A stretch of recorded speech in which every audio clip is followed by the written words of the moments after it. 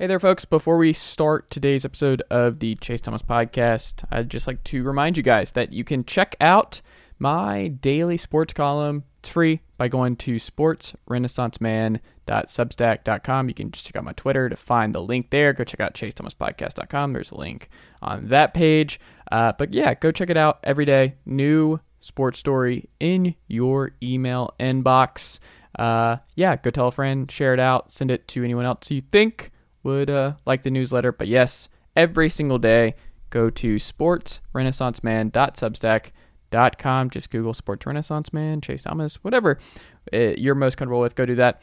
If you are an Apple Podcast listener, don't forget to leave this show a 5-star rating and a review. It's important to help the show continue to grow. And last thing, very quickly, but please email me at chasethomaspodcast@gmail.com to get your mailbag question in, or any other questions that you might have about the show, about the column, anything like that. New mailbag columns go up every Friday. If you have any questions for the weekly shows that you would like us to answer on air, whether it's John Tayler on Wednesdays, Evan Swords on Mondays, the sports reporters on Fridays, make sure to get those questions in and we'll read them on the show, or I'll answer your questions in the mailbag on the newsletter. So go do that. Again, that's chasethomaspodcast@gmail.com. Leave the show a 5-star rating and review. Follow on Apple Podcasts if you can. I think that's it. All right, Uncle Darren, let's go. The Chase Thomas Podcast. My nephew needs me to record. See, I already hate it. I hate it. All right, the Wednesday edition of the Chase Thomas Podcast rolls along as I am now joined by Arizona Sports' Jake Anderson. Jake, good afternoon. How are you doing? It's technically still morning where I am, but good afternoon to you as well, Chase. That is true. When is it? I guess noon is when we start saying afternoon. I don't know. And it's also weird because I don't put this up the same time I'm recording. So like when I'm saying good morning or good afternoon, it never matches up. There's no, I should really just say welcome to the pod and just avoid time of day altogether, honestly. And being in Arizona, we have our own time zone. So depending on what time of year, I might be 3 hours behind. I might be only 2 hours behind. That is true. We're a weird state. We do our own thing. I mean, hey, more power to you. More power to you. We're going to talk about the Cardinals in this podcast, a team that you are quite familiar with. And yes, love ArizonaSports.com. It's a great resource for all my Arizona stuff that I keep track of with all my different stuff. So I appreciate all the great work going on over there. But I am deeply fascinated because I am very much in on the Niners. I'm in on the Rams. The Rams are my Super Bowl pick this year. I am in on the Seahawks to the extent that like Russell Wilson has exactly one season where he has not won at least double-digit games to his name. One. And that was years and years ago. The Cardinals are in a big year. Cliff Kingsbury, a lot riding on this year. Steve Keim, that man, I'm never going to doubt his longevity in the desert. I'm going to assume he is going to be the general manager in Arizona 20 years from now until proven otherwise. But it's interesting. Like they are in a really, really fascinating spot. Like, are you optimistic? Like where are you at heading into training camp right now with this group? So you brought up a fascinating point, and that's just how good the division is. And, you know, in the last 12 years, every single team has gone to the Super Bowl in this division, with the Cardinals going, you know, all the way back when they played the Steelers, and that was, you know, back with Kurt Warner. So that's, you know, going back a long ways. But focusing on this year, it's if this wasn't the NFC West, I would be much more bullish on a double-digit win season. But the fact that you have to play the Rams, the Seahawks, and the Niners twice each, and a tough schedule altogether. Like for folks who have not gone through it, like this is a brutal Tennessee, week schedule. 1 on the road. The Cardinals are infamously known here in Arizona to struggle in that what we call the 10 a.m. East Coast game, or the 11 a.m. East Coast game. Like I said, depending on what time of year it is, but it's a season which, you know, it's the third year for, you know, Cliff Kingsbury and Kyler Murray, and we've gone from 5 wins and now we got 8 wins. Just missed out on the playoffs last year, unfortunately. And, you know, as the old stock market saying goes, you know, prior success is not an indicator of future performance. But going on that trend, you would hope that they at least finish over 500. Now, this is the first year with 17 games, so there's not going to be 500 teams anymore. I guess you could if you tied and went 8-8-1, but and I shouldn't say that can't happen because Kyler Murray's first game with the Cardinals was a tie against the Lions. I think everything just kind of has to fall in place for them in order to have that successful season, because I think they're still growing into what Cliff is trying to do and what Kyler Murray's full potential is. But obviously they've loaded this team up with veteran talent, and I think you can kind of see that the writing's on the wall that they're kind of trying to win now. I mean, when you're signing the likes of J.J. Watt, A.J. Green, and Malcolm Butler to a 1 or 2 year deals. Granted, that's because of COVID, obviously, that those guys got released. But they're not this year, but next year, Super Bowl 57, they're hosting the Super Bowl in Glendale, and I think they're trying to do what the Tampa Bay Bucks just did this past season. Yeah, I'm curious because Kyler down the stretch, he got things got really complicated for the Cardinals down the stretch last year, and he's got to evolve. I'm a big Kyler guy, but and you brought up a good point about just the NFC West as a whole, because sometimes divisions cloud how we just view the lens we view as certain teams, and I think the Cardinals are going to be the prime example of this. Where if they were in the AFC South, this group, I would say is the favorite to win the AFC South this year. I would say that they would be the best team, and they could host a playoff game if they were in the AFC South. But they're in the NFC West, and I am concerned about a lot of different areas of this team. But when you think about the growth for Kyler in year 3 here, what are you looking for him to improve on and to get over that he was struggling with late last year? So I think what we saw last year is he got a little nicked up, and his legs became a little more non-existent, and that weapon of his elusivity as a runner kind of went away. But I think that was also more of an effect of the fact that they didn't have a run game, and they had defenses kind of figuring them out. We've already heard in multiple press conferences from likes of Chase Edmonds, who looks to be the starting running back, or at least one of the running backs, along with James Conner, or Jonathan Ward. Exactly. I mean, it's funny because Chase Edmonds was saying he doesn't like the tag RB1, and Cliff Kingsbury was saying that Chase Edmonds is probably the scat back and more of his kind of running back, and then James Conner is going to be more of the goal line back, heavy package set guy. But to go back to that, I think Chase Edmonds was saying that the Cardinals looked to be kind of figured out from the defensive coordinators for their first reads, and when they take away your primary weapon, like a New England Patriots, that the Cardinals lost to the Patriots, and what do the Patriots do best is they take away what you do best and make you beat them with your secondary options. And so I think you have to see the evolution of Cliff Kingsbury's offense and Kyler Murray as an NFL quarterback going into their 3rd years in the NFL both together, and if you can adapt and make those adjustments, because that's the biggest difference from the college to the NFL game is in-game adjustments throughout the game, throughout halftime. And can you answer when you aren't able to do what you do best? Can you come back with a counter punch? And I think offensively, that is something that the Cardinals are going to have to get down. And I think just the offensive line, getting Rodney Hudson, to me, is big when you get a veteran center. I personally was a big fan of Mason Cole, but when you get a guy like Rodney Hudson who can help other guys on the offensive line with his experience, protect Kyler Murray and make his legs that second option. You don't want your quarterback to be the first option as a runner. I mean, we've seen the success Lamar Jackson has had in the regular season, but obviously it's kind of failed him in the postseason. And so if the Cardinals can get that air raid offense going, I mean, they have the weapons, obviously. I mean, we don't know what's happening with Larry Fitzgerald right now. But obviously DeAndre Hopkins, A.J. Green, Christian Kirk, Rondale Moore just got drafted. Andy Isabella's a really, really fast receiver. He hasn't quite gotten going the way that they probably would have liked when they drafted him. But now you have Kenyon Drake's obviously gone, and you have, like I mentioned before, the two. It's looking like it's going to be a split back, maybe 2/3 Chase Edmonds, 1/3 James Conner. We'll see what happens. But it's going to be interesting to see how Cliff Kingsbury has evolved in going into his 3rd year as an NFL head coach.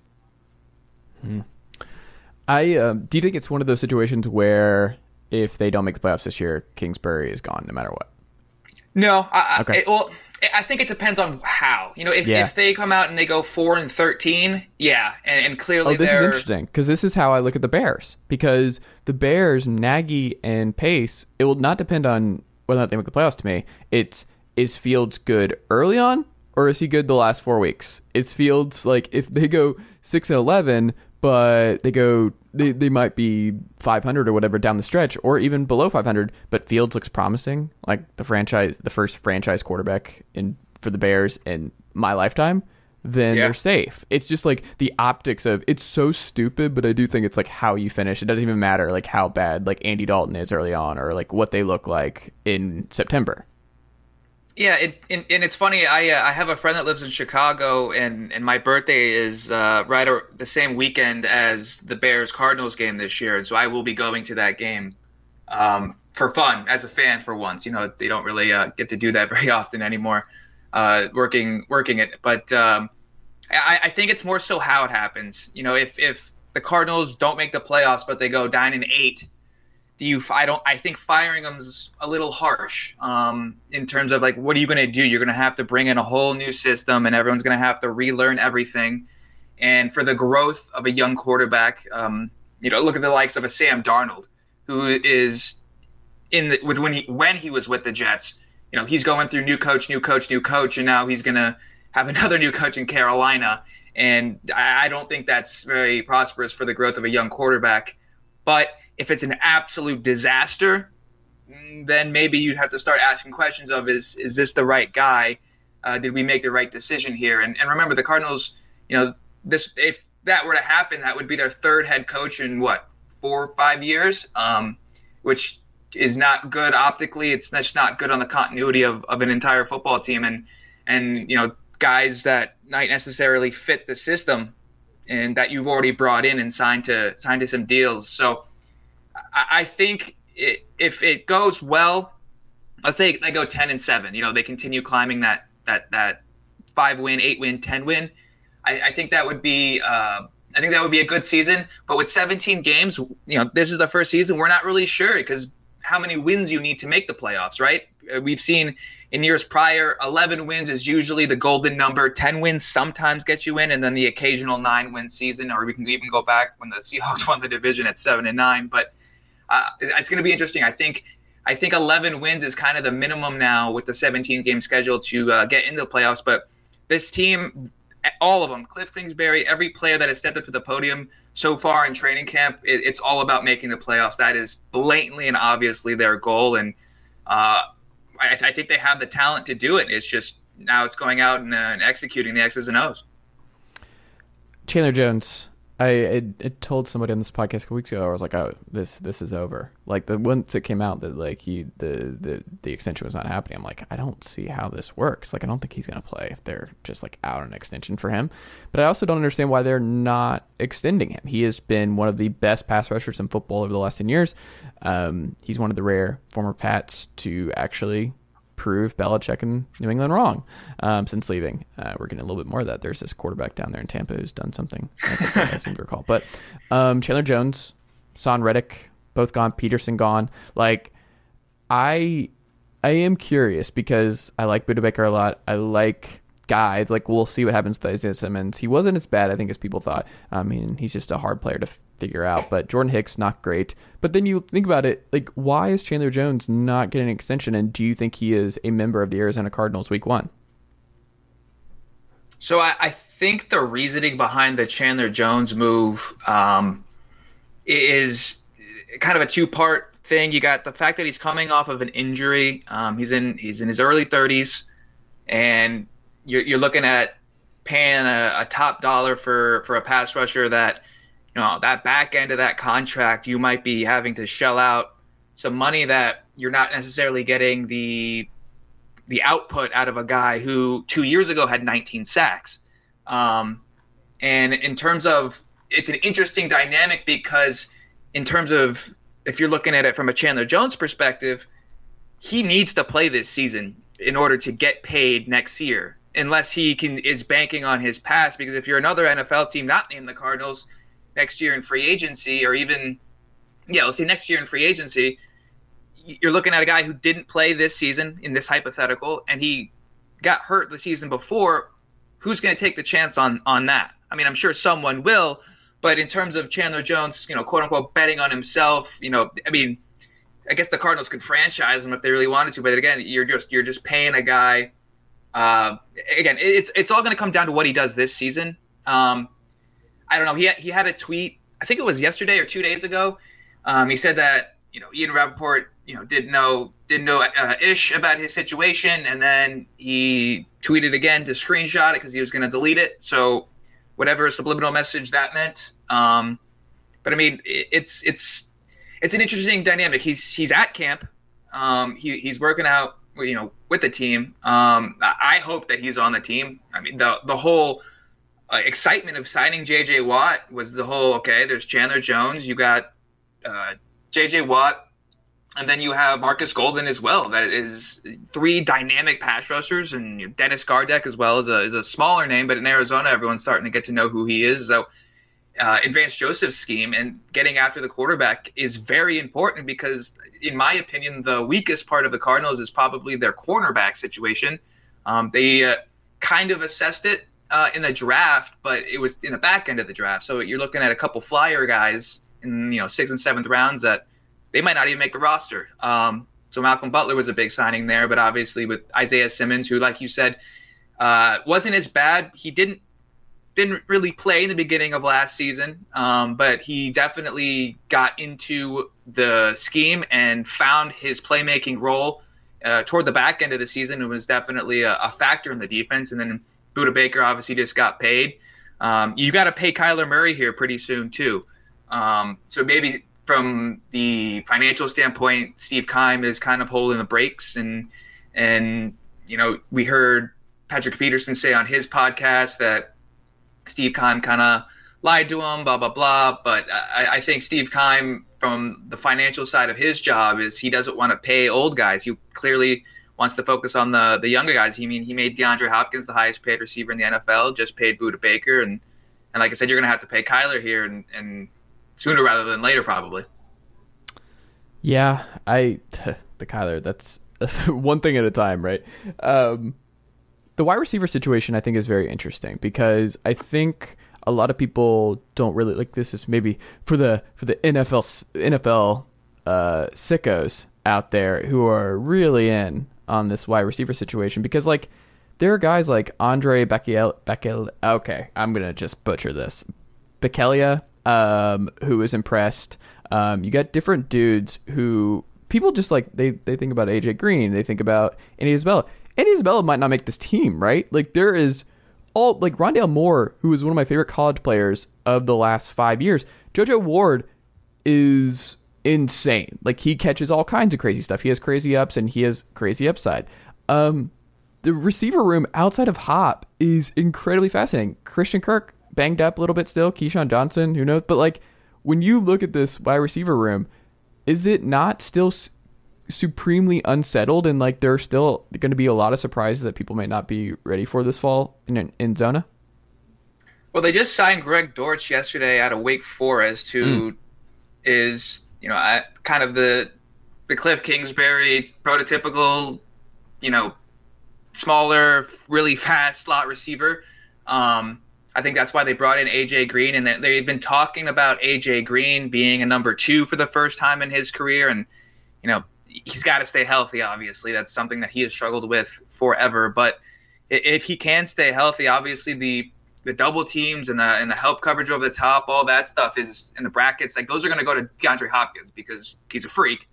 But if you can get a healthy AJ Green, I think it just opens the door for the likes of Christian Kirk and for Andy Isabella. I think Rondale Moore, he's been impressive in camp so far. Granted, it's just training camp, but he's been doing well from what we've seen. But I think Andy Isabella has to be on the team just because I don't know the exact details of his contract, but being drafted as highly as he was, I think he has guaranteed money still left on his deal. So just from the financial standpoint, it's one of those to where you have to have him just because you're already paying him, and you might as well pay that dude to be your 5th or 6th receiver. Keyshawn Johnson, we have no idea. But yeah, like you said, after DeAndre Hopkins, it's kind of like who's going to step up and be that number 2. I love Christian Kirk as a number 3. I think that is his area where he can really excel. But again, it's the NFL, and injuries can happen in the blink of an eye. And I'm an Arizonan, and not seeing Fitz here is weird, right? I haven't seen. Is that this done? since, Like, are we just penciling him out? I mean, most of us here have. I mean, this is the first time we have gotten past. I think it was the first time we ever got to April with Fitz not saying he was going to come back or that he is coming back. And he's doing this. He's doing a new show with Tom Brady, it looks like, and I don't know. It's funny because you look at, like, J.J. Watt has a hamstring injury, but the way he was going about it in his press conference, I mean, he's a charismatic dude, and he's always joking around and stuff. But I think it's one of those that just Veterans Day off, and you're J.J. Watt. You're going into your 11th year. You're a 3-time Defensive Player of the Year. You don't want to go through the grind of a training camp, especially in Arizona. They do it inside here in Glendale, so it's not a billion degrees like it is in other places. But it's training camp nonetheless. And when you're an 11-year vet and you're the high status that he is, I'm sure he had some promises. And Cliff Kingsbury's kind of this new school era of coach, right? And given veterans some days off. I mean, AJ Green did not practice today. Quote unquote, he's dealing with a minor thing, is what Cliff Kingsbury said. And he's not really old. Exactly. I mean, it's just giving the vets the days off. They don't have to necessarily go through the grind, because back to what I was saying about J.J. Watt, he kept reiterating in his presser, week one, September 12th, which is, in Tennessee. So I think they're just focused on getting the younger guys reps, and the older guys that know how to play this game already just know what they need to do, X's and O's, make sure they're staying in shape, because even though J.J. Watt may not be practicing every single day, the newer defensive linemen are even talking about how he's already outlifting everybody, and he's in his 30s, and I've heard many guys say, hey, like, I played this game when I was 32, 33, and it's not the same as when you are 23, 24. Your body after 10 years in the NFL, especially with the injuries he's had, I think it's just one of those things. Okay. Well, we'll end on this question. What is your expectation going into this year? What do you think, record-wise and job-wise for everybody? Do you think the group makes it through this year, going back to next year? And what do you think? What is the number for them? So I'll answer this in a two-part way. Personally, I think that everything is barring on talent, or on injuries, because they have the talent. So let's say everyone stays healthy. I would say maybe 10 or 11 wins, and they get into the playoffs as a wild card team.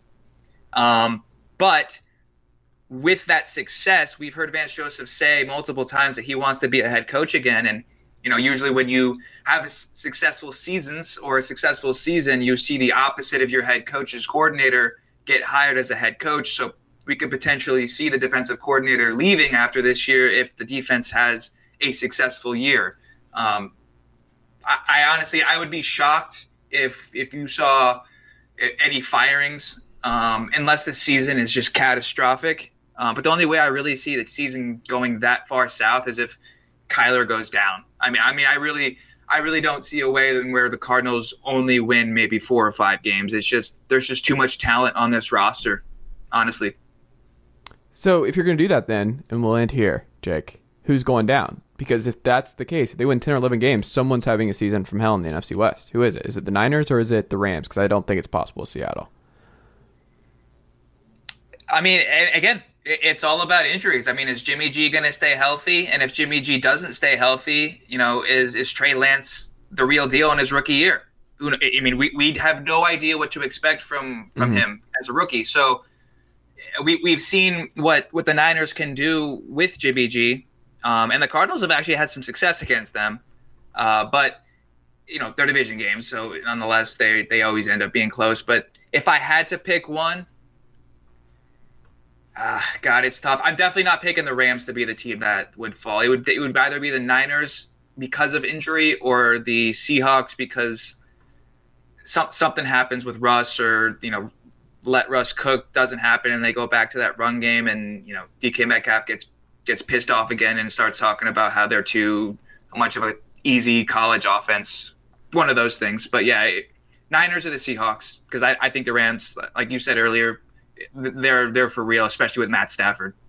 Okay. I'm okay with it. It always drives me nuts when Talking Head talks about this, and they're like, oh, they're all good. I'm like, okay, if you do the math in your schedule picks here, no one's going to be bad. You can't do this. If someone's rising, who is falling? Like, who do you have going down? Because someone has to go down if the Cardinals are rising. What can we check out from you this week across ArizonaSports.com? All right, sorry, Chase, you kind of cut it out there. Say that again. Oh, what can we check out from you across ArizonaSports.com this week? Well, I mean, I'm a little bit of a jack of all trades. We kind of all are at Arizona Sports. I was at the Diamondbacks game last night.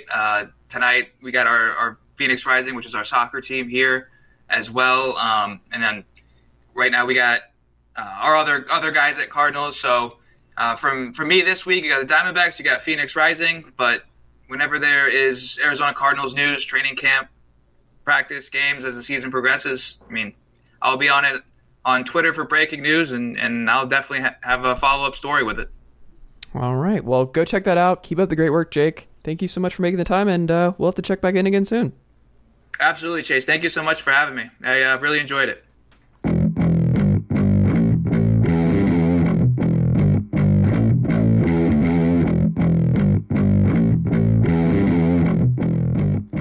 All right, the Wednesday edition of the Chase Thomas podcast rolls along as I am now joined by someone who covers a team that gave an exorbitant amount of money to a rim running five that I want to hear all about the explanation for. It's Mark.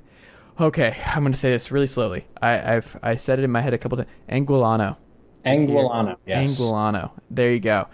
Is here. Mike, good afternoon, sir. How are you? I'm doing well, man. I'm really glad to be on the podcast. I'm looking forward to talking some Cavaliers. So I want to lead with Jared Allen because I think all of basketball Twitter likes Jared Allen. There was a lot of discourse on the Jared Allen, DeAndre Jordan stuff last year. He's good. Like, Jared Allen is a good player. You saw what he did in a little bit in Cleveland this past year, but when you saw the contract and what you've seen from Jared Allen, the player, thus far, what do you make of it?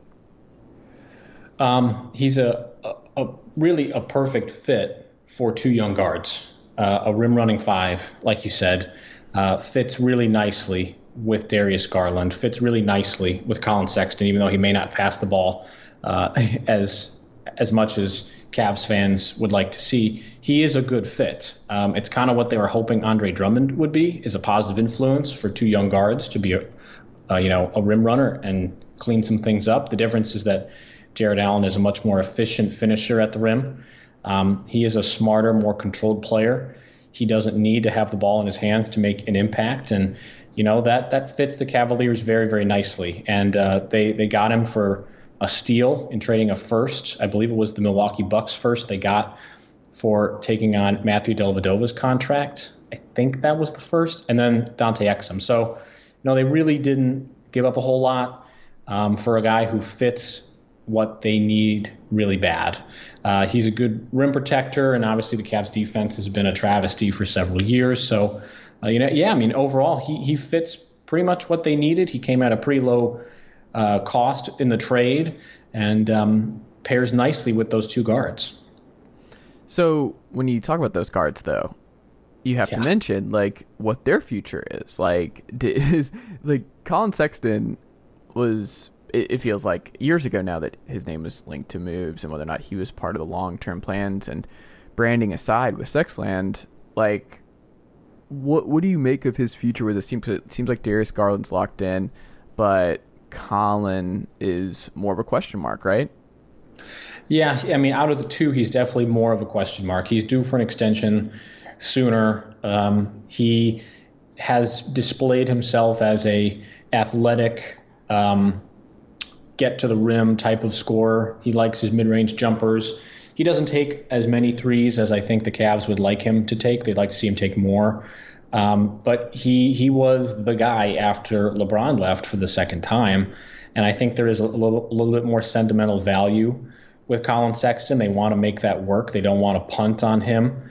But his future is, out of the two, a little bit more in doubt, just because they know they're going to have to pay Darius. They just paid Jared Allen, and they're going to be looking at Isaac Okoro, I mean, in the not-so-distant future. So they're trying to keep their salary cap flexible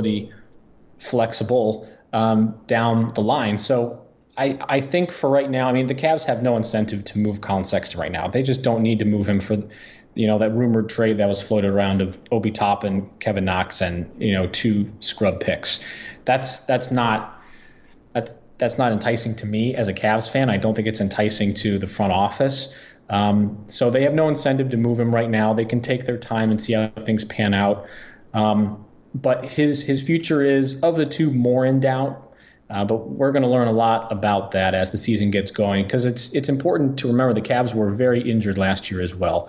They didn't get a whole lot of time with their preferred starting 5, which was Sexland, Okoro, Kevin Love, and Jared Allen. They didn't get much time together. So they don't really know what they have, and they may never know what they have because Kevin Love has pretty much torpedoed any value he might have.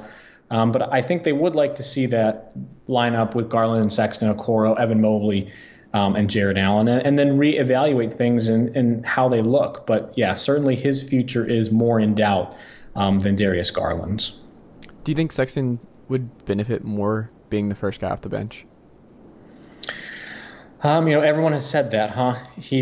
Everyone has pinned him pretty much as soon as he got into the league as a Jordan Clarkson type guy. Comes off high burst of energy, athletic, catches a second unit by surprise with his speed. He is very fast. I'm not going to say that he would not succeed in that role, assuming that you have another playmaker alongside him and some defense to hide him, because he is one of the worst defenders statistically in the league. But yeah, I think it would benefit him. And I think that if the Cavs had gotten a chance at Jalen Green, we would have had to look at that as a possibility down the line. The problem is I'm not exactly sure that that's a role that Colin would be willing to accept. It's a buy-in thing as well. Jordan Clarkson's bought into that role.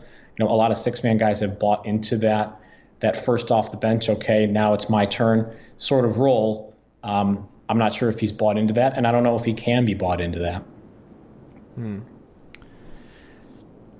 I wonder, because you added Rubio, and we have to talk about Rubio in this, because I think Garland seems like the type of guard who would benefit a lot playing off ball and having somebody like Rubio to make life for him a lot easier. Would you agree with that assessment? Yeah, definitely. And backup point guard was one of the areas, because right now Rubio is pinned as the backup point guard. Whether that changes, I'm just going to operate under the assumption he's going to be the backup. He fits exactly what they needed as another guy who can come in and you could stagger the guards and have some playmaking available at all times.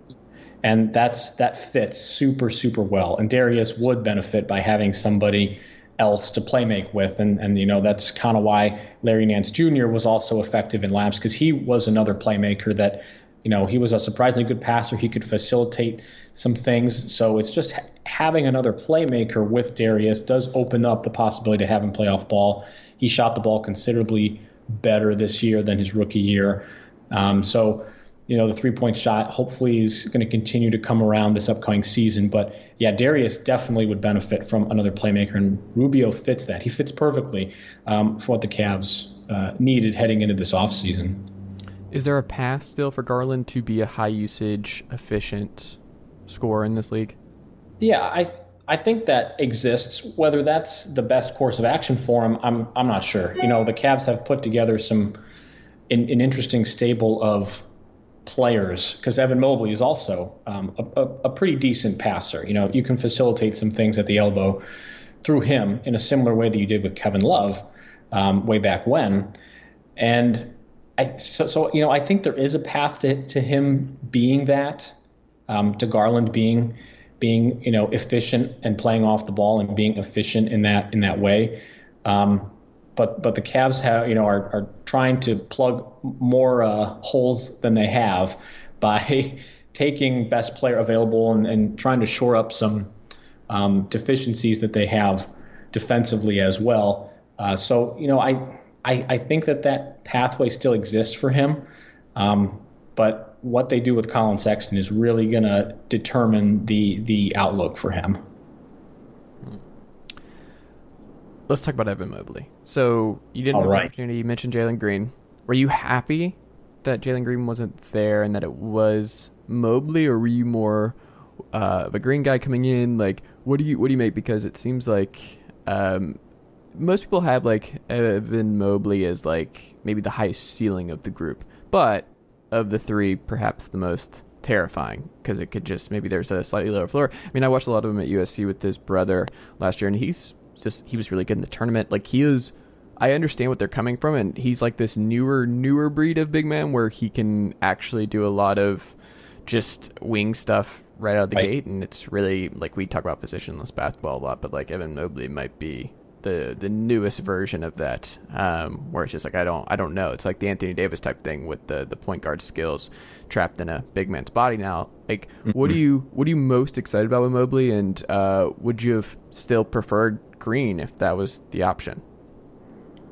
That's a great question. I was more in on Jalen Green, I think, heading into the lottery, but I really just wanted the Cavs to get top three. If you get top three, you have three high-end build-around prospects, and then there's a little bit of a dip-off. Jalen Suggs was shoehorned in at fourth, and then there was just kind of a glut of the Jonathan Kumingas and Scotty Barneses of the world. So I was really going in just hoping they get top three. But if they get top three, one or two would obviously be preferred because they at least get, a little bit of a puncher's chance to get a guy who I think fits them.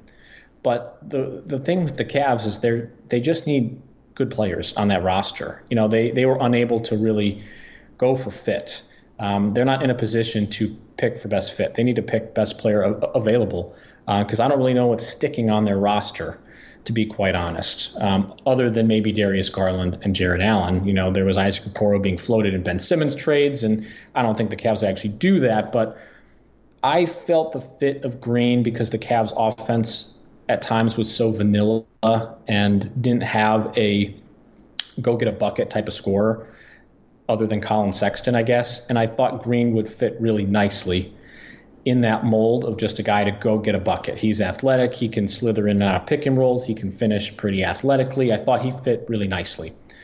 I'm fine with Evan Mobley. In fact, I'm more than fine because he's a generational type of player. He has been pinged as a wing in a 7-foot body, and the Cavs really needed a wing pretty badly. Their perimeter defense was atrocious other than Isaac Okoro, and Evan Mobley slots right in, and everybody's been pretty much on the same page with regards to him being a very good perimeter defender. He has very good defensive awareness around the rim, particularly to block shots or at least divert somebody who's diving to the rim.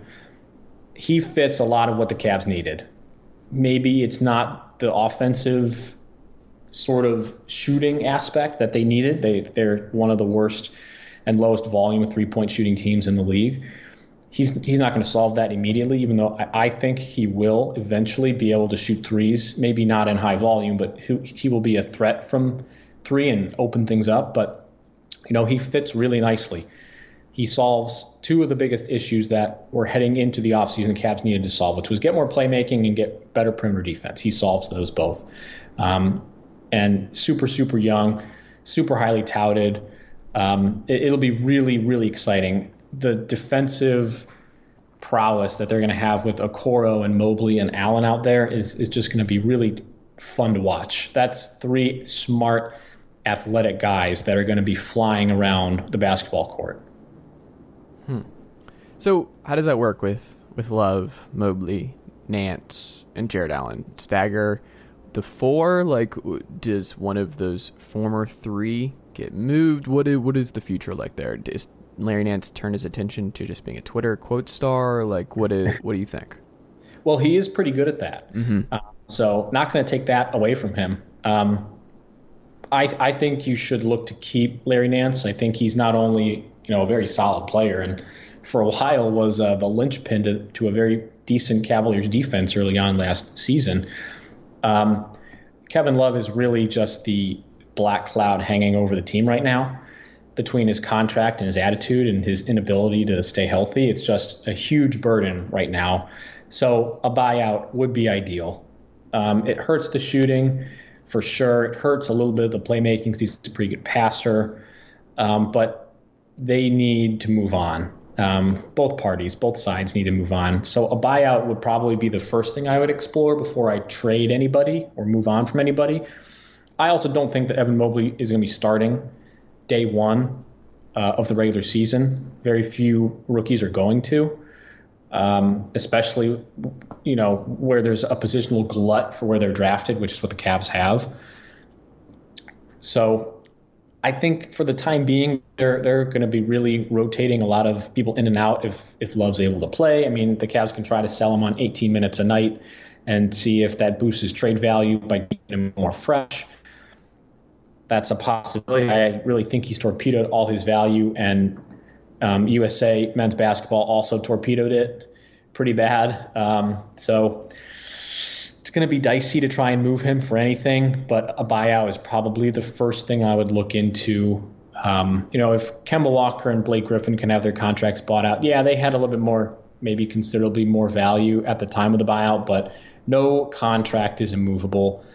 So that's probably where I'd look to go first if I'm the Cavs, to try to free up some of that positional glut and overlap.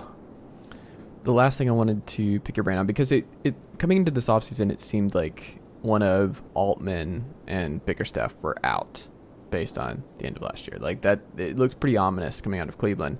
And then both are there. And Gilbert doesn't make a change, and they're both back.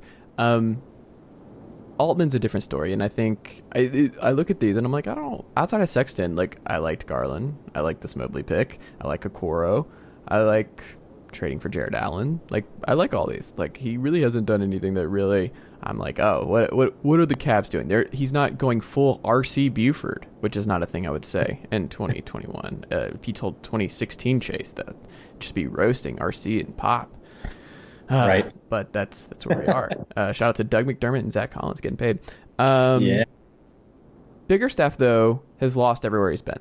And you look at it and you're like, a lot of it's bad situations and who he was replacing and where they were at, and there's context needed in all of these. But, like, I don't know, like, what to put on Bickerstaff and what's not. Like, from your perspective, watching all these games, is JB Bickerstaff, is there something situationally? Is there something with the way he connects with players? Like, how would you frame where he's at? And do you think that there is something to the just being like, I mean, the Lloyd Pierce to Nate McMillan thing, where it's, for whatever reason, it's just not working, and then you hire a veteran to bring in with this young core, and then suddenly they make a leap. Is that inching closer to where Cleveland's at, or do you think JB can still be the guy because you've seen X? Well, you were definitely right with he was thrust into a pretty poor situation. John Beilein was a huge negative on this team. It seems like an eternity ago that we were discussing the whole Sluggate fiasco with John Beilein. The players like JB Bickerstaff. He's a pretty likable guy. I feel like he's been a bridge coach everywhere he's gone, Memphis and Houston, to somebody else. And I feel like that's kind of the case again. He was hired to be an NBA-ready voice for John Beilein, and he did that, and he's continuing to do that now in a head coaching capacity. I don't necessarily know if we can say he's the guy. The roster he's been given has been incredibly raw and young, and been rotating in and out constantly. I would like to see a more sophisticated offense coming out, because the Cavs have played a very bland offense, and part of that's the personnel. I mean, JB's not being given all-stars or anything here. He's being given very young guys who are figuring their way out in the league. The lack of three-point shooting on the roster hasn't helped him develop any real offensive schemes that scare opposing teams. I think it's too early to say if he's the guy or not. This is a year where the Cavs want to compete. They want to get into the play-in for sure. This is year 4 of post-LeBron. They really have a couple good players to show for it, but they've been in the lottery every year. So they would like to get into the play-in tournament, or at least be in the discussion down to the wire. And in terms of Kobe Altman, he was the first general manager Dan Gilbert gave an extension to. Not Chris Grant, not Danny Ferry, not David Griffin. It was Kobe Altman. And I think he's done a pretty fine job. He's hoarded a bunch of second-round picks and turned those into Kevin Porter Jr. and then turned that into a pick that will never, ever convey. But he's made the most of a cupboard that was pretty barren when he took over. Not a lot of picks. The Cavs kind of went scorched earth after LeBron left and got rid of George Hill and J.R. Smith and Channing Frye and several players throughout. Actually, I think Frye was traded during the season, so maybe not Channing. But he's worked with a pretty bad roster and a coaching staff that was kind of ready to move on in Ty Lue and Larry Drew hated that first year so badly he almost never wants to coach ever again. So he inherited a pretty poor situation. That being said, I think Kobe is his seat's getting a little warm, especially if the Cavs come out really poorly. Kobe's seat's going to be a little bit warm. The ownership wants to get into the play-in tournament, or at least be more competitive than they have been. They want to see actual progress. The Cavs have not made the playoffs since the 90s, other than LeBron James on the roster. It's been a very long time. Other than LeBron, the Cavs have been pretty terrible, and they want to change that now. They've had some good draft fortune, in getting Evan Mobley. So I would say Kobe's seat's probably going to get a little warm. / he might be dismissed if the Cavs don't compete for the play-in. JB, I think, might have a little bit more of a leash because he, again, inherited a pretty poor situation, and now that the roster is taking a little bit more shape, now I think the expectations are going to be set a little bit more. But heading into next year, the Cavs are hoping for more. That's the bottom line. Interesting. Yeah, I mean, they should, and the play-in makes it more difficult, and I think it's fair to assume with this mixture of vets and young guys that, I mean, the play-in should be within reach. I think it should be a possibility. And the East is bad too. You've always got that variable of, I was talking about this in a group chat earlier today. Outside of Brooklyn, Milwaukee, Miami, Philadelphia, who I think are locks, there's a lot of ebb and flow after that. I mean, Boston probably going to make it in. The Bulls are probably going to make it in now too. Indiana's already, is always hanging around. But teams at the bottom, I think only Orlando for sure is a lottery lock. Mm-hmm. Everybody else, there's a situation in a world in which I would say Detroit's a lottery lock. Detroit's pretty close. I'm also the host of the Palace of Pistons podcast, so I have a little bit of leeway with Detroit. I mean, they've made some excellent moves as well. Jeremy Grant was, if Julius Randle didn't exist, Jeremy Grant would be the most improved player. They got Cade Cunningham. They drafted super well with Sadiq Bey. But I agree, they're probably a lottery team as well. But they're going to be feisty. They're going to win a lot of games in January, February, where everyone's tired and bored and it's dark out at 4 o'clock on the East Coast. And they're going to be scrappy, but Detroit probably as well. And then after that, Washington made the playoffs. I mean, Charlotte made the play-in. There's a lot of wiggle room after those 6 or 7 teams, and it's just going to be a big glut. Interesting. Well, what can we check out from you across the different platforms? Palace Pistons, Fear the Sword. What can we check out from you this week? Yes. So I am for all my Cavs coverage, I do write for SB Nation's Fear the Sword. Right now we're prepping up for Summer League. We're going to have one of our guys out there for Summer League, so lots to take in. I believe Isaac Okoro and Evan Mobley are both going to be there. Mobley will probably play all of it. I'd be surprised if Isaac Okoro played all of Summer League. So you can check me out on Fear the Sword. I'm also the host of the Palace of Pistons podcast and one of the editors over there. So please check out Palace of Pistons as well for all of the Detroit Pistons coverage. I just got the Rust Belt covered is what it comes down to. I've got Cleveland and I've got Detroit. And you can follow me on Twitter at Anguiano M22. I'll be trying to keep up with Summer League as it comes down. I'm in the middle of moving right now, so it's kind of hectic at the moment. But I've got 2 of the 5 in the Central Division covered. There you go. A lot of great basketball there too. Like just nothing but happiness and good basketball and wins in those two. Well, thank you so much, Mark. This was great. I appreciate the time. We'll have to do this again soon. Yes, absolutely. Thank you very much for having me on, man.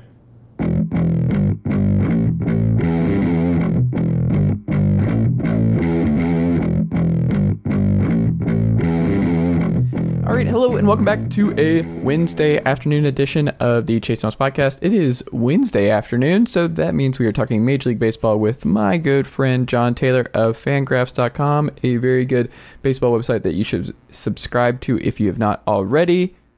John, good afternoon, sir. How are you? How are you doing? Not too bad. No birds perched up on the bird feeder. Feeder is the word. Feeder.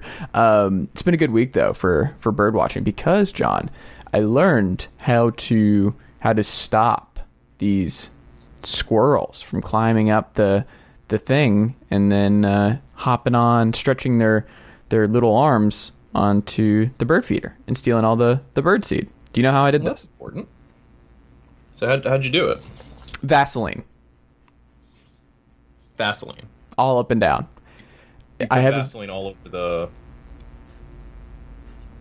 bird feeder. Not on the bird feeder itself, but the little the it's not a hook, but it's like the hook's on top, but like the little stand, I guess, is the way to describe this, deep that's just cemented into the ground.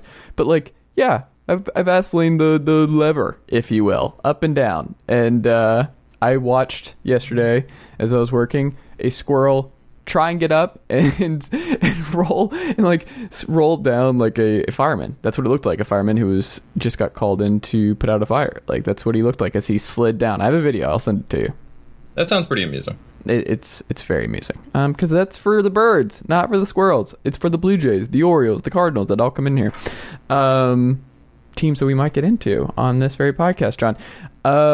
You were tweeting today about your Boston Red Sox. It seems like you're growing more concerned about the pitching right now. About the Red Sox? Yeah. I mean, I've been concerned about the pitching for the Red Sox. This isn't exactly new. It's not exactly a rotation that you could have a lot of confidence in, and that was before Garrett Richards couldn't figure out how to pitch. So, or at least couldn't pitch without sticky stuff, and that also includes Martin Perez. I mean, it's just not a rotation where you really have a lot of consistency. That's why these guys were available in the first place. Nick Pivetta and Garrett Richards and Martin Perez and Nate Eovaldi. Eovaldi at least was a long-term addition. But it's probably not a good thing that he's the number one pitcher in that rotation right now. And I understand that they're waiting at this point for Chris Sale to come back healthy, and they're hoping to get something, I believe, out of Tanner Houck for the rest of the season in the rotation. But yeah, it's just not a particularly sturdy or stable pitching staff right now. And that leaves out Eduardo Rodriguez, too, who's been a disaster the last 2 months. So, yeah, I don't feel particularly great about where the Red Sox are pitching-wise at the moment. Couldn't be me. Ian Anderson rehabbing. Huascar Yanoa at some point going to come back. No, couldn't be me, John. Couldn't be the Atlanta Braves and their pitching staff. It's great. Everything's awesome in Atlanta at the moment. Hey, you guys got Jorge Soler now to hit big old home runs. Ostensibly, I think that is the case. Jorge Soler and Eddie Rosario and Adam Duvall and just the gang got back together in the outfield. And no more Guillermo Heredia in the outfield, which is it's positive, John. Mm-hmm. I did grow to really like Abraham Almonte, though. One of my favorite batters to watch because he has some of the best plate discipline that I've seen from an average utility player. He always works every count. I would love to see the data on how many times up that he actually ends up working the count to 7-8 pitches every time. He's a frustrating average player to get out. Yeah, there are a lot of those guys like that. I always remember Enrique Wilson, Pedro Martinez stuff. I always felt that way. Or I guess Frank Catalanato wasn't a bad or average player, but always that way, just fighting off pitches. Brett Gardner is kind of has become that way in the second half of his career. Just a lot of fouling off pitches and whatnot. But see, the thing with him is he still gets out. Is he still batting like $175? Like, he's been awful this year. Yeah, he's terrible. He's been terrible. Yeah. Not good there. I wanted to start though. Did you see? I linked it in our show notes today. But John, did you see that Franco play from his knees against Detroit? I missed that. Okay. It's ridiculous. He's at third and guns down. I forgot who it was who's running it out for the Tigers, but it is a bonkers throw by a guy that I just did not know could pull something like that off. That was my favorite play of the week, John. What was your favorite play that you've seen in the last week? I don't know if I have one.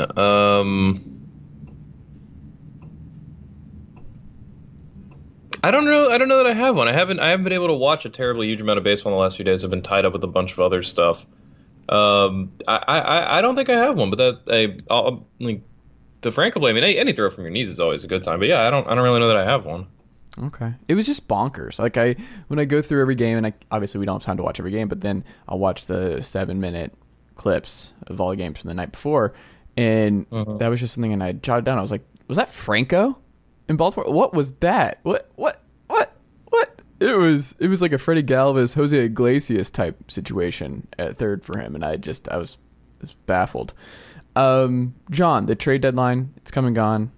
Lot of moving pieces for you, because we have not talked about the deadline, and now that you've had a couple days to really think about it, ponder where teams are, and we get a really good, clear view of where teams have elected to spend the back half of their season.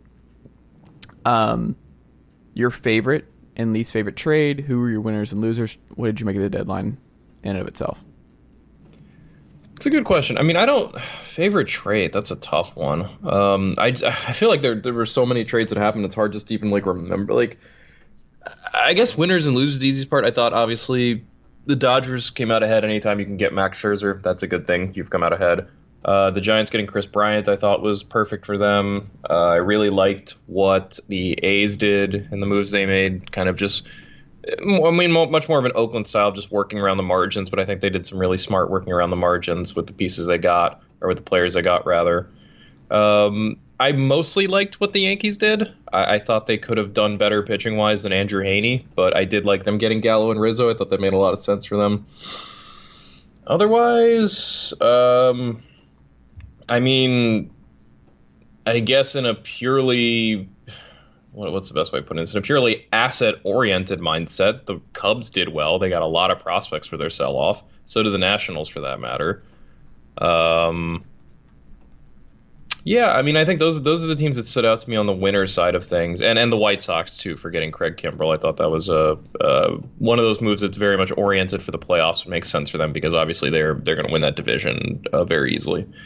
So those are the trades I liked. I think deadlines I didn't like.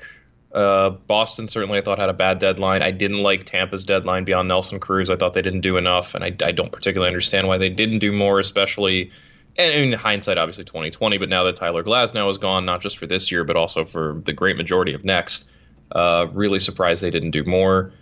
I thought... I forgot to mention the Blue Jays. I also like them getting Jose Barrios. I don't know that I kind of think they probably could have used some more bullpen help too. But I liked Barrios for them, especially for next year.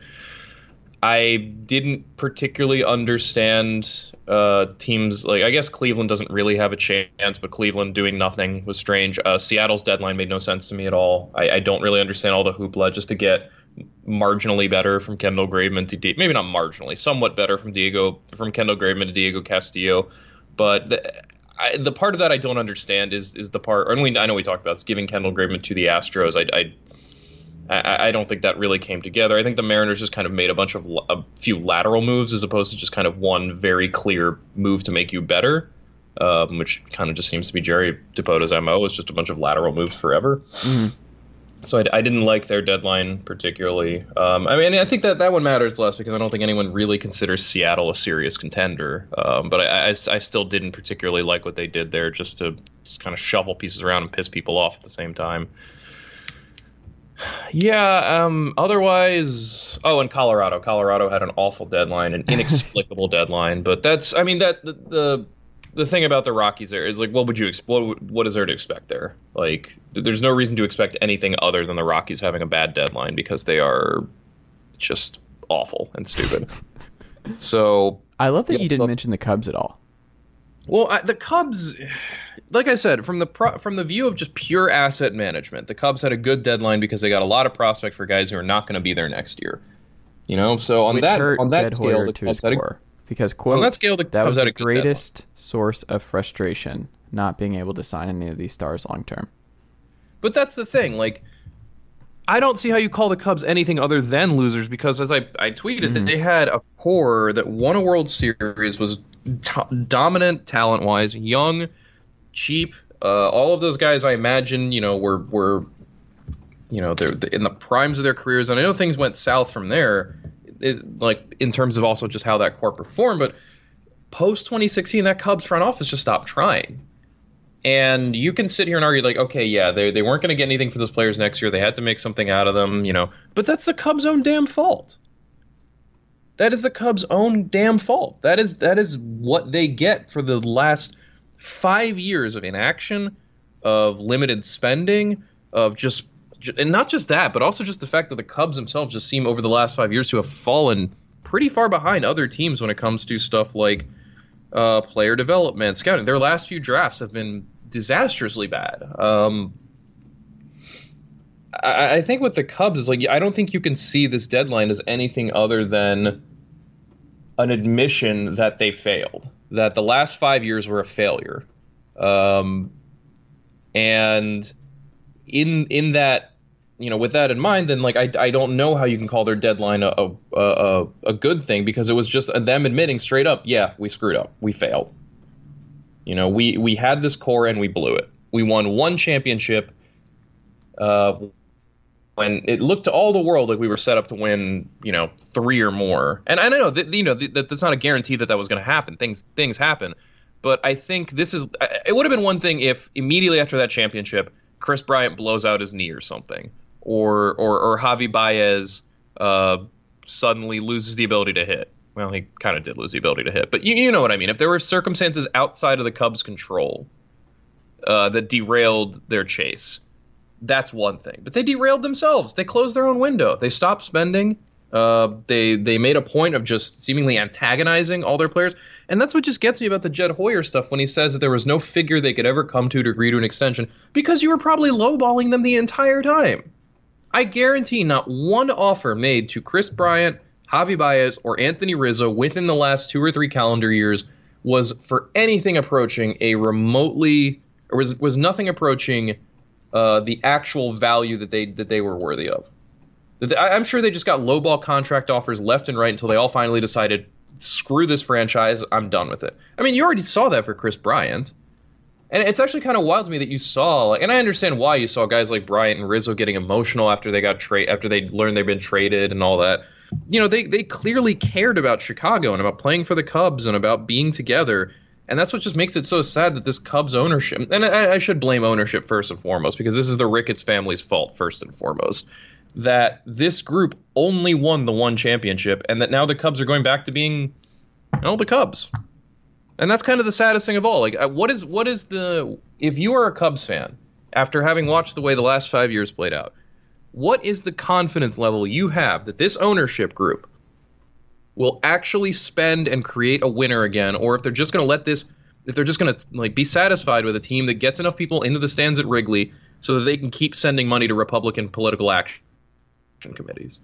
Because that's all the Ricketts have been doing for the last 5 years. They've been using the franchise as an ATM for their conservative Republican donations and political causes. So what's your confidence level if you're the Cubs that even with all the prospects they brought in, that they're ever actually going to get back to the point they were in 2016, fresh off that title, with that feeling of we are the best team in baseball, and with the right moves, we'll stay the best team in baseball for the next 5 years.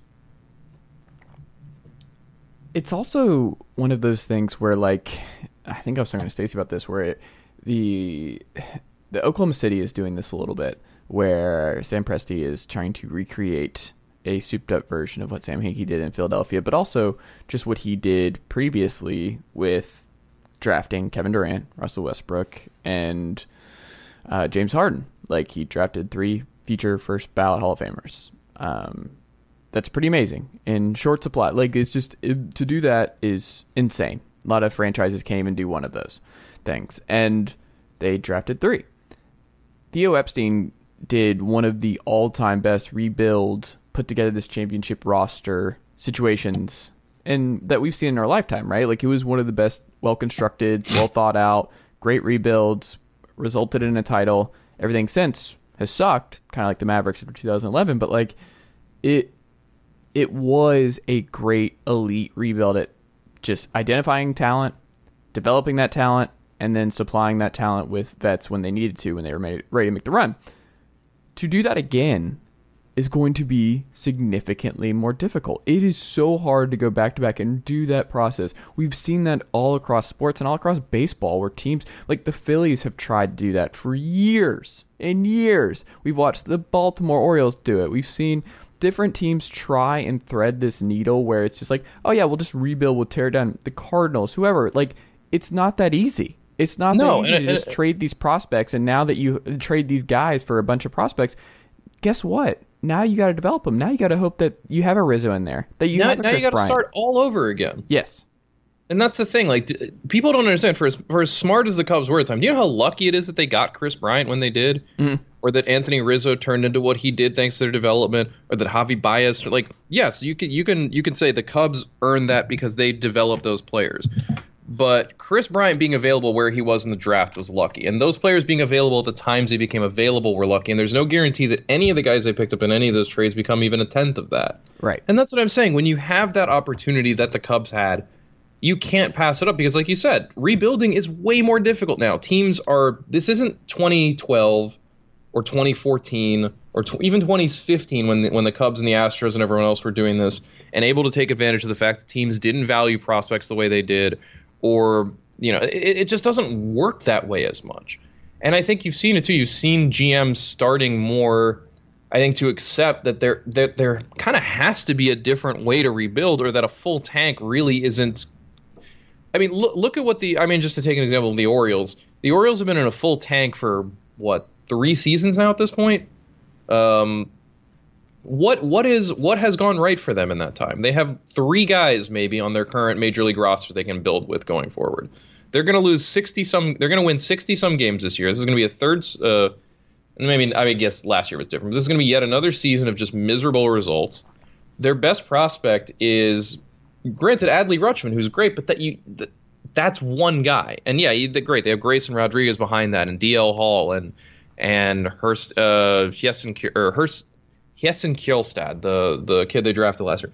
And I forget already who they took this year with their pick. But they have the prospect system, but it's going to take a while, and you need so much luck. You need guys not to get hurt and guys to develop in the proper way and everything to work out just the right way. And I understand that that's a defense for saying, well, how can you say the Cubs should have been better? Everything needs to go right. It's like, well, the Cubs could have been better is the point. All they needed to do was spend a little more money in some of those in the years after that championship. And they probably would have, and they they made the playoffs all those years. They always had an opportunity. So I that's the thing that just gets me with the Cubs. I don't understand. I mean, I do understand. It's the greed of the Ricketts family, but they threw away their opportunity to do something really special with this core and for this franchise. And I would completely understand any Cubs fan who turns their back on them from this point going forward, because quite honestly, the Cubs currently do not deserve your loyalty, your fandom, your money, any of that. They've demonstrated in a very cynical fashion that your money exists for them to keep and not to use on making a team better, not to use on getting another championship, not to use on consistent contention. but just to keep and then eventually just put in the bank so that the Ricketts can give it to whichever Republican candidate emerges at the forefront of 2024, or they can spread it all around the House in 2022 to make sure that people can't vote. So good job, Cubs fans, who've been continuing to give the Ricketts money through all that time. You have indirectly supported the undermining of democracy in that pattern. Is Jerry Reinsdorf now the hero in Chicago? Is that what we're getting at? There are no heroes in Chicago. there are only forgotten villains. The Kimbrel stuff came out of nowhere too. Like none of it. We've been wondering which made the most sense, like Houston or whoever, but like Oakland. No, well, yeah, and I think did not makes, see Chicago coming for them. No, and like who would have? Yeah. It would have been those things where if you had said the Cubs or the White Sox are going to get Craig Kimbrel, you would have been like, did Liam Hendricks die? Yeah. And like in retrospect, now having been done, and I think the price was an acceptable one too in Madrigal and the other. I think there were a couple other prospects in that deal, or just one other. But the main piece obviously was Nick Madrigal. I mean, it makes perfect sense for the White Sox now though, because you love that idea in the postseason of we have two dominant relievers who can each pitch 2 innings at a time, if need be. And with all the off days, that means every single close playoff game against the White Sox, you're gonna see Liam Hendricks, and you're gonna see Craig Kimbrel, and you're gonna see the rest of that extremely good bullpen too. So, I mean, I really like that move for the White Sox, but like you said, I don't think any of us saw that coming. Yeah, I don't know. It's going to be interesting with them. I'm curious to see what all this does, and we've just never seen a bullpen dominance like this with Liam and Craig Kimbrel. Like it's gonna be really interesting to see what they are, because I'm still pretty out on them as a playoff contender, but I mean in terms of, I should say, championship contender, but we shall see. You mentioned Glasnow going down for the Rays. Like what else could they have done? Like what else for you outside of Nelson Cruz? What else could they have done? Because it seems like they're still gonna win the AL East. Like they're still probably pencil in. It's pitching. It's pitching. Yeah. I think. I mean, you look what is the Rays rotation right now? And I know the Rays are always the Rays, and they always do weird shit with their rotation. And it's like, oh, they don't have a normal rotation, but like here is who the Rays have in their starting rotation right now. Who the guys they are throwing out as starters on a regular basis: Ryan Yarborough, Shane McClanahan, Michael Wacha, Luis Patino, Josh Fleming. That's not a postseason rotation. Not under any circumstances at a postseason rotation. How are you getting through the postseason with those 5 guys, plus a bullpen with names like Drew Rasmussen, Lewis Head, and DJ Johnson? This is what I don't particularly get about the Rays, at least with what they've done. They have, by my count, currently 15 different pitchers on the injured list. And I know you could say, okay, some of those guys are coming back, some of those guys... Yanni Chirinos is not coming back, or he got hurt last year, but he's not going to be back this season. Glasnow is not coming back. Nick Anderson is coming off a partially torn elbow ligament. Even if he does come back, I don't know how great you feel about that. Chaz Rowe had shoulder surgery. He's done. Cody Reed, is doing some semi-useful things to him, is gone. Jeffrey Springs has a sprain. Like, JP Fairreisen has shoulder discomfort. Like, there are a lot of guys here. It's like even if they're coming back from injuries, they're coming back from very serious injuries that should definitely impact how they perform. Like there is just not a lot of talent right now in this. If this Rays bullpen and rotation wins the division and goes far in the playoffs, that's some of the greatest work a franchise has ever done, just in terms of optimizing talent. Because there is not enough talent in this pitching staff right now, and that's what I don't particularly understand with the Rays, is why you don't. It doesn't have to be. Of course, they were never going to be in on Max Scherzer or Barria, or well, I mean, they easily could have been in on Barrios. They have the prospect depth to make it work, but I don't understand how, if you're the Rays, you don't at least add a couple arms of some caliber to try to give you some additional depth. I also wonder too, if for the Rays there aren't some roster crunch issues, if they're tight on their 40 man and they just don't have a lot of room to add guys right now. But either way, it's really strange to me that Tampa didn't do more, because I think they had a real opportunity there, especially with Boston doing nothing, and with the Yankees and the Yankees and Jays are obviously both good, but you know, behind them in the division, you really think this would be an opportunity for the Rays to kind of create some ground, but instead they're just going to rely on let's hope that these guys get healthy and give us enough of a boost.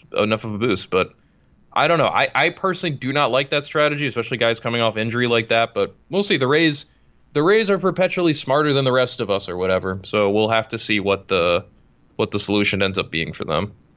But I mean, it's just such a Rays deadline for your big move to be acquiring Jordan Luplow. Like, that's just such a Rays thing to do. A Rockies thing to do is to do nothing. The Rockies did nothing. And the funniest part of that was their best player Rockies quit. He was like, I need a personal day after this Rockies, nonsense. Yeah, the funniest part of that was when they had their interim GM being like, we love Trevor Story, we want Trevor Story to be here, and Trevor Story's immediate response being, I'm very confused, I don't know what happened, I'm not playing tonight. Really a masterclass in player in personnel management right there. Just awful. Like, I could not play. I mean, whatever, he's gonna be gone after this year, whatever, but like Jeremy Marquez, they didn't do anything. Like, no. And I don't even know who's running the Rockies right now. Like, who is actually running the Rockies? It's basically their head of scouting, which which is a bad thing for here. But you would think that's a good thing. It's like, oh, well, that guy would have a better idea on prospects. No, this guy is convinced that the Rockies scouting team, if they lose Story, that the qualifying offer pick they get, that they can nail it. And that's such a dangerous decision. The last opportunity you had to maximize what you could get from Trevor Story as the Colorado Rockies was the deadline, and you blew it.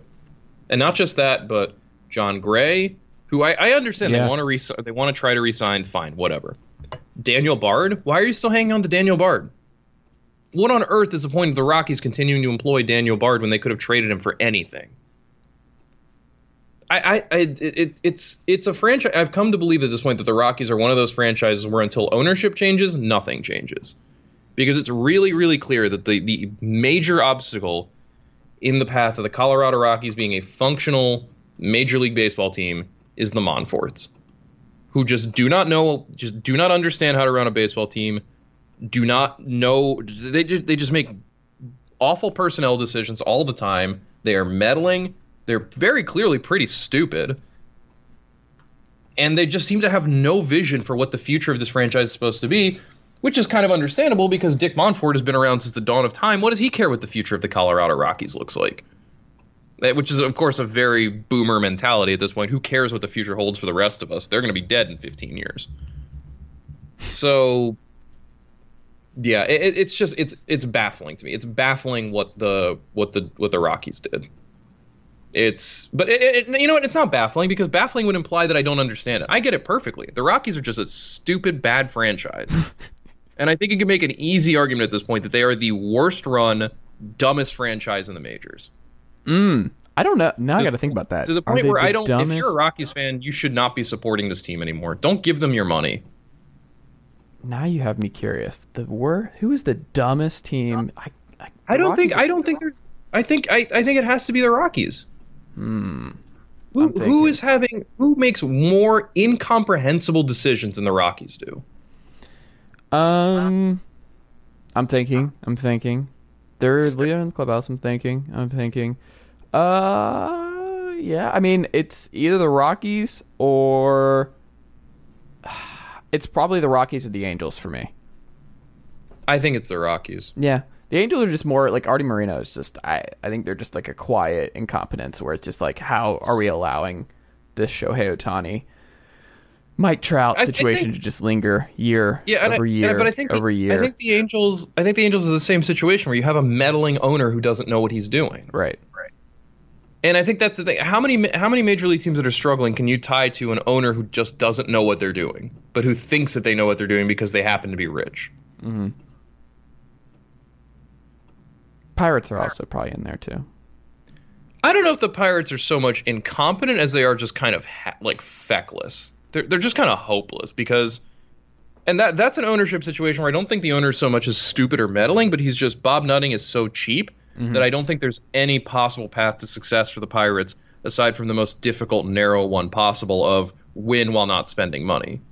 But that's what all these GMs want. That's what Cherington wants. It's what Hoyer wants. They were part of the Gang of Four in Boston. But that's the thing. That's what they want because that's what their ownership has asked of them. And I don't know how personally Jed Hoyer feels about the idea of spending money to build a winner. Ideally, if it's someone else's money, you would think who cares.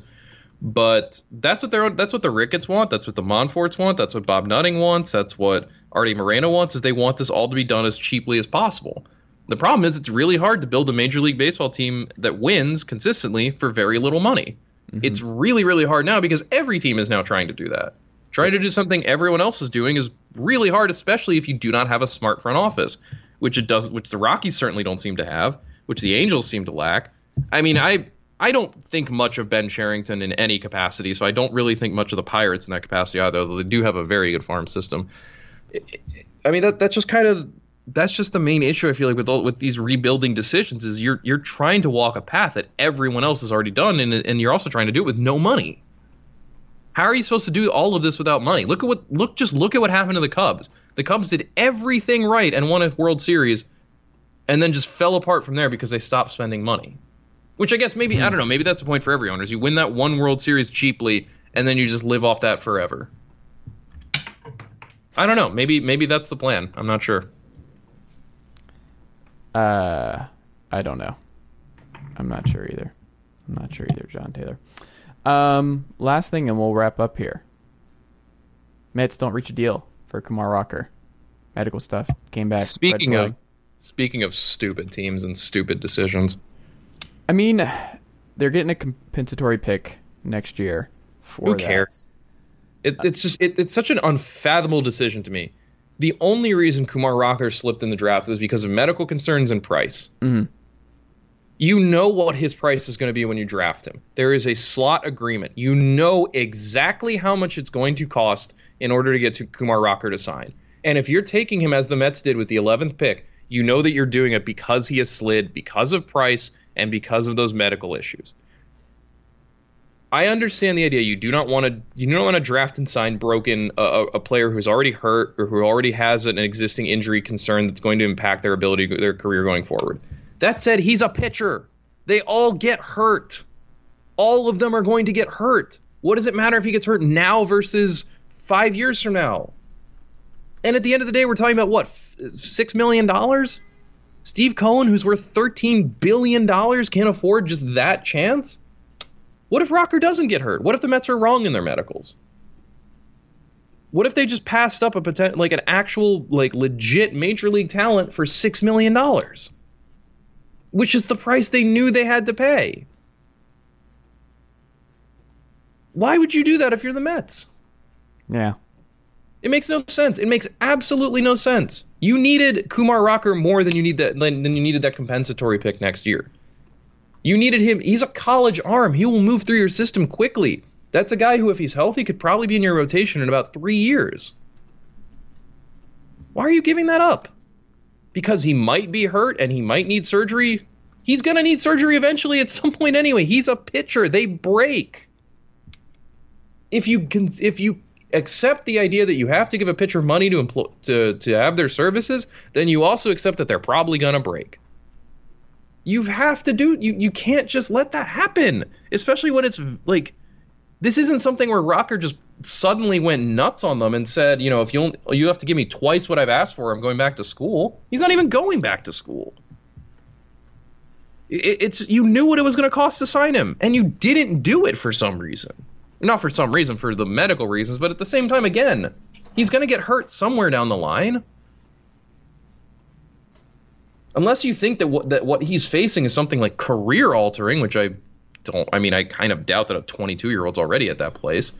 And even if it is, who cares? Mm-hmm. Who honestly cares? It's $6 million or whatever it is. That's a reliever, and not a good one either. John Taylor's fired up this afternoon. I don't know. It's just something about the deadline as far as when you see teams just stop. I guess it's a deadline thing with the draft, but it's also just the unfairness that Rocker has gotten so completely screwed here because he can't sign. Screwed. I'm a Tennessee fan. I have to experience him at Vanderbilt again for another year. He's not going back to Vanderbilt. Is he not? No, he's gonna just spend the next year just staying in shape and prepping, and that's where he gets screwed. Oh, I didn't even see that he wasn't going back. Even though he didn't agree to a contract with the Mets, no other team can sign him. Yeah. He has to wait till next year's draft to do this all over again. That stinks. It's completely hideously unfair to him. He just misses an entire year of his career because the Mets got cheap on him. A team owned by a man who is one of the richest people on earth got cheap on them. It's embarrassing. The Mets, between the deadline, the setback for DeGrom, failing to sign Rocker, and the horrible way they've played on the field this week, this is definitely one of the lower points for the Mets in the last decade. This is an embarrassing week for them. Because the thing I think that's most embarrassing is probably the realization for a lot of Mets fans that new ownership doesn't change anything. And I really do start to wonder at what point the Mets, and I feel like if I'm in charge of the Mets, I know what I want to do at this point, and that's get rid of Sandy Alderson. I do wonder at what point Mets fans completely turn on him, because if there's one constant with the Mets from the Wilpons through now and the mistakes they make, it's Sandy Alderson. And it really does seem like he is just not the game, or the times at the very least have passed him by. And it does seem like he should not be in charge of he should not be involved in the Knicks decision-making process. Or the Knicks, sorry. The Mets. Oh dear. They're basically the same thing, so. Yeah. John Tayler, we're going to have to leave it there, but what can we check out from you across Fangraphs.com? Why should people subscribe if they have not already? Well, we've got our post-deadline stuff. Obviously, we've got August is always a weird time in baseball. It's a bit of a lull, especially now that there's no trade waiver deadline anymore. But, we've got plenty of our ongoing prospect stuff, especially now that, we're going to have Rookie League starting up with draft picks, or already starting up. We're going to have Arizona Fall League stuff eventually in the next couple months. And our usual assortment of, good old Fangraphs stuff. So, hey, come on over to Fangraphs, check out what we got, and if you like it, sign up for a subscription, $20 a year or $50 for ad-free. Help support us, help keep us doing our fun stuff. Awesome. Well, if you have not already, subscribe to Fangraphs.com today, because it's a great website, and also great stuff. If you enjoy listening to John and I, you'll definitely enjoy listening to Meg and Ben on Effectively Wild, another great Major League Baseball podcast. But follow John at J.A. Taylor. John, thank you as always, good sir. I will talk to you next week. Sounds good, dude.